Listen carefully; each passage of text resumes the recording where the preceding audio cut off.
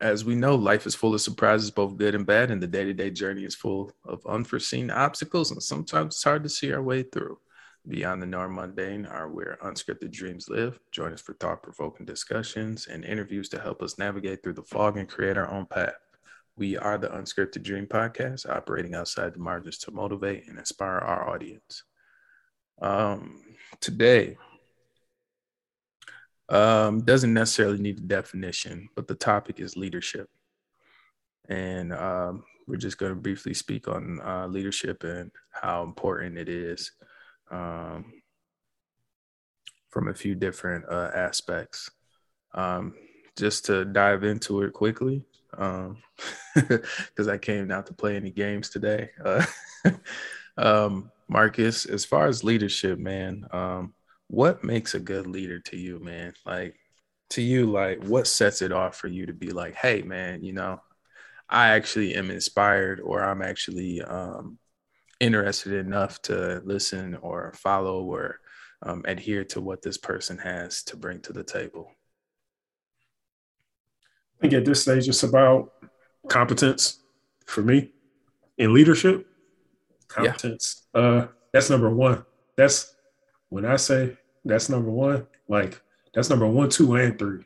That's how strongly I feel about competence. So, I think that, there's different ways to lead, but kind of going back to Joe's question, I think the reason I look for that, I look for competence, and then, also look for people that like they get it. Like sometimes, and we all have different leadership styles. So sometimes it's just a matter of you seeing somebody and them communicating in a way that like resonates with you. And that's what, like at this stage of my career, that's definitely something that I'm looking for. And it's one of those things where if you're competent and you have skills, and I see in some ways you have skills that I don't have, and you're respectful, then I can work with you if you get it, and I think that's one of the things that are like really huge for me is just like you have to know what you're doing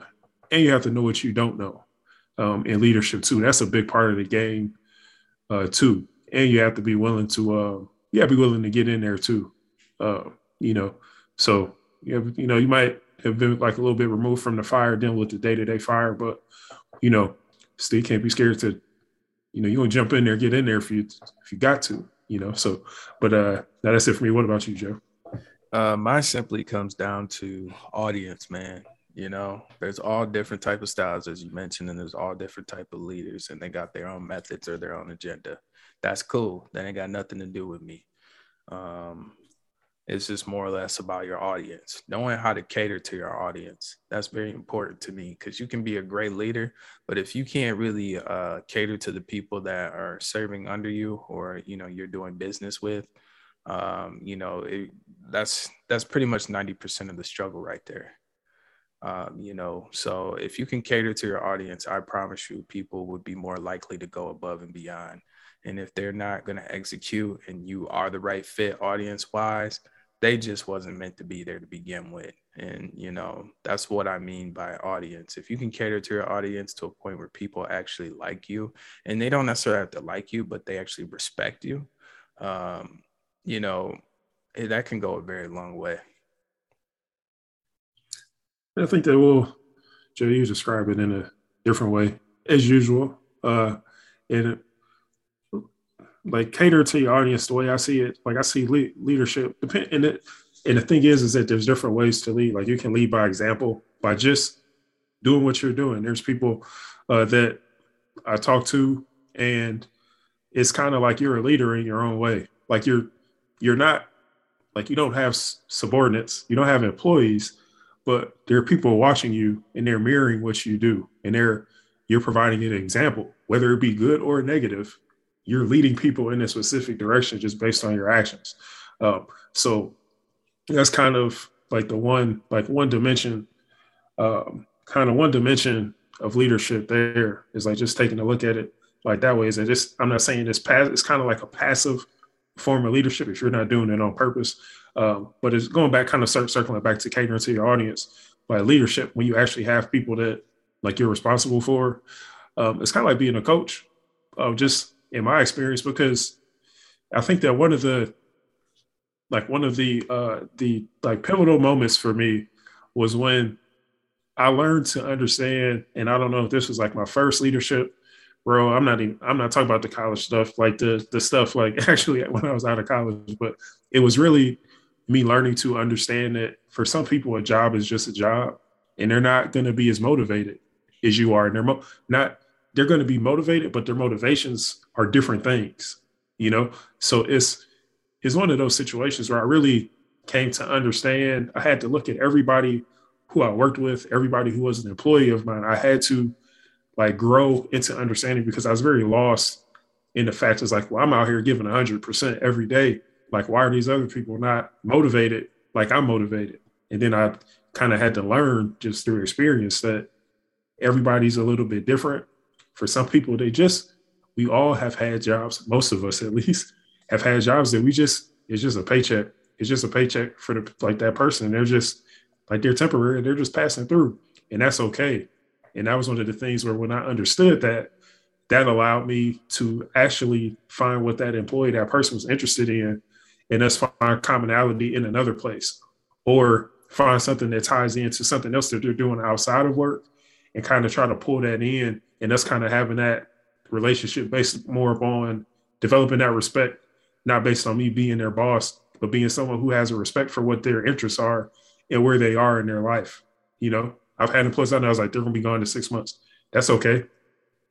I'll write you a recommendation or something. You use me as a reference. You know, that it's okay. You know, and I think that was just in leadership. I'm saying that was a turning point for me, and that's something that I look for. Like if I'm working for somebody else, I'm looking for someone who can kind of roll with the punches, but also understands that, you know, there's more to life than just your job. Like, even though I take my job like super serious and I'm serious about it, everybody's going to be like that. And you have to understand that. And when you understand some of those complexities, it's like being a coach. Like, you don't coach every player the same. But major truth. There's a lot of truth in that for sure. For people that don't know, there's actually 5 different types of leadership styles. Okay. And I encourage you to kind of like look them up because I think by me even explaining it to you, you may not get it on that first round. So the first style would be called delegative leadership. Oh, man. Which is kind of the worst style of leadership. That's more or less like if you work in like a fast food chain, like a fast food restaurant, you know, you got that boss that just tell you do this, do that, do this. Like that's more so what that leadership style is. You got the next one, which is transactional leadership. I don't agree with the definition on this one, just because transactional leadership can mean many things. You know, it just means simply that whatever leadership you're dealing with, you know, it's transactional. So like, say that you do something good for them, they do something in return for you. I don't think anything's wrong with that at all. But the way that this definition explains it, it explains that a boss doesn't want to be a leader. And I highly disagree with that because I think transactional leadership actually is the way of the future, to be honest with you, because people always talk about nowadays, what can you do for me?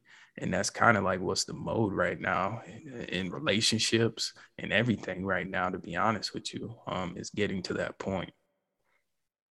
The third one would be authoritarian, I can't pronounce that, authoritarian leadership. And pretty much, you know, you're pretty much just establishing dominance. So when people make that whole statement of like, oh, I'm an alpha male, I'm an alpha female, that's just them establishing dominance. It really don't mean jack to me, just because anybody could say a bunch of crock, and that's really not what it is. So, I mean, that's literally what it is. It's just a type of leadership where you're establishing dominance, something comparable to like a pride of lions or like a wolf pack type of style. Some people do that with their pets too, you know, especially dogs. So, yeah, if you know all about that. The next one is participative leadership. I'm not really going to explain this one, but you know, that one kind of explains itself. And the last one is transformational leadership. Not really going to explain that one either, but pretty much leadership can take as many forms, and over time, naturally it should, just because you built a relationship with the leader, you know? So if you're like working on a team for X amount of years, your relationship 5 years later from present day should not be the same relationship as when you guys first met. If it is, there's something wrong. Yeah, let's see if I remember to come back to that, but I want to go back to something you kind of mentioned, Joe, when you were talking about transactional leadership. Yeah. And you reference what, things have changed in your mind, in your eyes, they've changed. Why do you think that is, why do you think we've changed to that model? Why do you think that's kind of the model of leadership that you're seeing more? Because there's too many resources out here to not get it now, man. Like, people can always say, oh, I could do this, that, and the third for you. And they can easily say that they're not. And then you can just be like, you know what? I'm about to go next door to Taco Bell and work for them because these fools hiring. They got a sign on their window. So see you later. Like, it's getting to that point right now where nobody wants to work. And so, it creates more opportunities where jobs, if you ain't putting your best foot forward to keep these people in these seats, where you think they're gonna go. And that's not that's not the boss or the leadership's or management's fault. But the market is just hot right now for jobs, man. So, it can go every which way. So that's why I say when you are a leader right now, everything is literally based upon transactional. If I'm gonna get a better deal than what I have right now, and I ain't even doing that much, they're telling me and selling candy all in my ear, as the dream would say, I'm going to go across the street or next door, especially if you're talking about I can get a signing bonus and I can get this, that, you know what I'm saying? It ain't even about if I could perform the job anymore. It's not even about all that other stuff that comes with the job as far as like doing it. I'll man up and take what's coming to me if I'm getting these incentives, and you ain't even breaking a twig for me to even like, you know what I'm saying? I can't even take a free meal home to feed my kids. So what you think I'm gonna do? Yeah, well, so what's funny about that is that, yeah, I see that. And I think a lot now, depending on what structure you're working in, you can kind of, as somebody who's like been in that position, not people leaving because you can't pay them, but there's just things out of the person that you directly report to. Some of these things, they don't have any influence over some of these things. So like I've been in positions where I've lost employees and our conversation is, I'm not leaving because of you, Marcus. I'm like, I know why you're leaving. It has nothing to do with me. It's because of the decisions that are being made above me that I have to implement and I have to, communicate to the team that I have. So and then when you get into that, like that churn of having employee after employee, you spend a lot of time, like in my experience, I spent a lot of time like training new hires, developing the current staff that you have.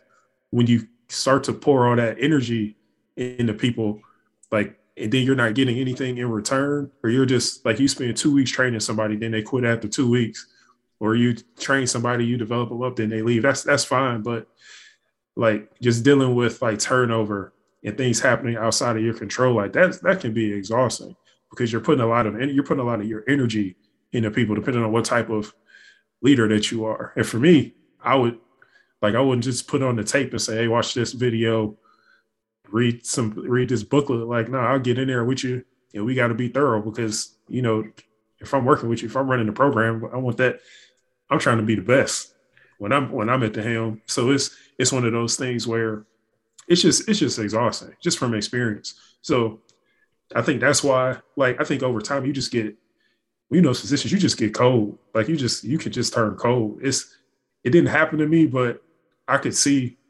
I get it. Cause I've had to, like, I felt like, man, I just hired somebody 2 weeks ago. They quit. I hired somebody again. They quit after 4 weeks. I've spent all this money training them, bringing them to lunch, doing all this onboarding, background checks, dealing with HR, ordering them uniforms, all this work, like coming out of my pocket sometimes for stuff. And then these people just leave. And eventually it just, like, if you don't have that composure, like you start to bring that to your next employees, and then you get even more people leaving because now you're treating people like trash. You don't understand, like you don't even undermine that process while you're doing it. So, but that's one thing I just thought, yeah, when you said that, I was like, man, Joe, that's interesting. I just kind of wanted to dive in on that one a little bit more. Hey man, I'm glad you did because I experienced the best boss I've ever had in my whole entire career, man, and I've been working for a decent amount of time. Definitely more than half of my life. So, with that being said, even I had to make a tough decision and be like, hey, I'm breaking and I'm going this way. Luckily, it was received well and it was reciprocated very well. Not every situation goes like that. But what I'm trying to say is, man, if you're in leadership, management, whatever you're doing, don't take it personal to the point where you inhibit somebody else's growth. Acknowledge it for what it is. You trained them up. They took a piece of you. A piece of you is instilled in them, whether they like it or not, or whether you like it or not. A piece of you is going away and actually making things better, so to speak. And that's just how you got to look at it. That's how my boss looked at it. And I appreciate my boss for that. But like I said, man, with leadership, it can really range. So as a leader, me being a leader before and still a leader, and as me even being a student of the game, man, one thing you need to make sure is that not to take it personal, man. And I think that as far as leadership, I think it's important. I think there's a lot of things out here, and we look to people for, like me in my day to day. I'm not looking for anybody to lead for leadership. Like I'm really looking at for myself. I lead myself. So, like when you're looking for people, ask yourself, like next time, not in, it could be in a work capacity, but just in your life as well. Like who are you looking for to give you answers that are dictating how you move? Like who's actually, like it's okay to be led, but we can lead ourselves too. And that's the thing that I kind of wanted to make sure that I got across in this episode, is that there's various ways to lead. There's different capacities. There's different scenarios. So you can be led by others, but you can also lead yourself. So, I think that's just the one thing I wanted to share. But Joe, did you have anything else? Yeah, man. You said you wanted to touch back on the transformational leadership. I don't know if you really want to bring it back up or you lost your point of thought. No, your train of we thought. Went back. We went back there. I asked you the question. All right. I just wanted to make sure. No, I was good with it. You captured it. But I guess the one thing, Joe, do you have anything else? Nah, man, that's it. All right. Well, this is my last thing. I was thinking about, oftentimes I kind of think about like this show and what we do as a whole here, what we try to provide here, and just what it's about and what we do. And I think about like when we go back to Unscripted Dreams, because we really don't talk about like the formation of how everything had. We've talked to it in the past. We haven't talked about it in quite some time. So just sharing, kind of what it means for me is that in our lives, like we have a plan. As we're younger, we kind of had this script for our lives, and we expect things, or I wouldn't say we expect, but we want things to go a certain way. And we have an idea of what we want our future to be. We have an idea of what we think is going to happen. But oftentimes those plans do not go out. They don't happen the way that we imagine them. So at that point, our lives they go off script, and now we're operating in a new lane, and we're creating a new path for ourselves. And that is where essentially what, for me, at least that's what Unscripted Dreams means, is because we've essentially detoured from what the path was that we thought we were going to take. And now we're on we're going down a new lane, and we're creating new opportunities for ourselves, and we're creating new dreams for ourselves. We're essentially rebuilding what we thought was going to be into something else. And what's next, and what that something else is greater than what we had planned initially. So for me, that's what this show means, and I think it's good. I think it was good for me to actually have the time to sit back and reflect on it, and I just wanted to, share that and just on my end what motivates me. I know it's similar for Joe as well, but just from my end, why it's important that I continue to come out and do this and be consistent with it and provide these insights and share these experiences that Joe and I both have. So, I mean, that was it, and I'll kind of close on that, but just wanted to share that with the folks that listen. Yeah, appreciate you for sharing that, man. And I meant to say transformational, not transactional. My bad. Man, well, no, that's another time, sir. Another time. It's all good, man. But yeah, man, I appreciate you guys for always listening and tuning in. Leadership is such a broad topic, but, I think the key points is to understand if you're going to be a leader or if someone's leading you, they need to grab your attention somehow, some way. And it doesn't necessarily mean that they have to be buddy with you or anything, but your goals or whatever they want trying to get accomplished needs to be well defined, and you got to be up for the challenge. Their whole job is not necessarily to motivate you, but they're supposed to actually have a plan that's laid out for you to follow. And if you're going to be a leader, the best thing you can really do is not only competence or knowing your audience, but it always starts with consistency. If you're a leader and you're not consistent, maybe you're consistently inconsistent, and that could make you a great leader too. But don't bank on that. But definitely remain consistent, man, and we'll probably do an episode on consistency because I can't stand people or anything that's inconsistent. I think that that's my personal pet peeve. Consistency is everything to me. And that's it. All right. Thanks for listening. Take care. Be safe.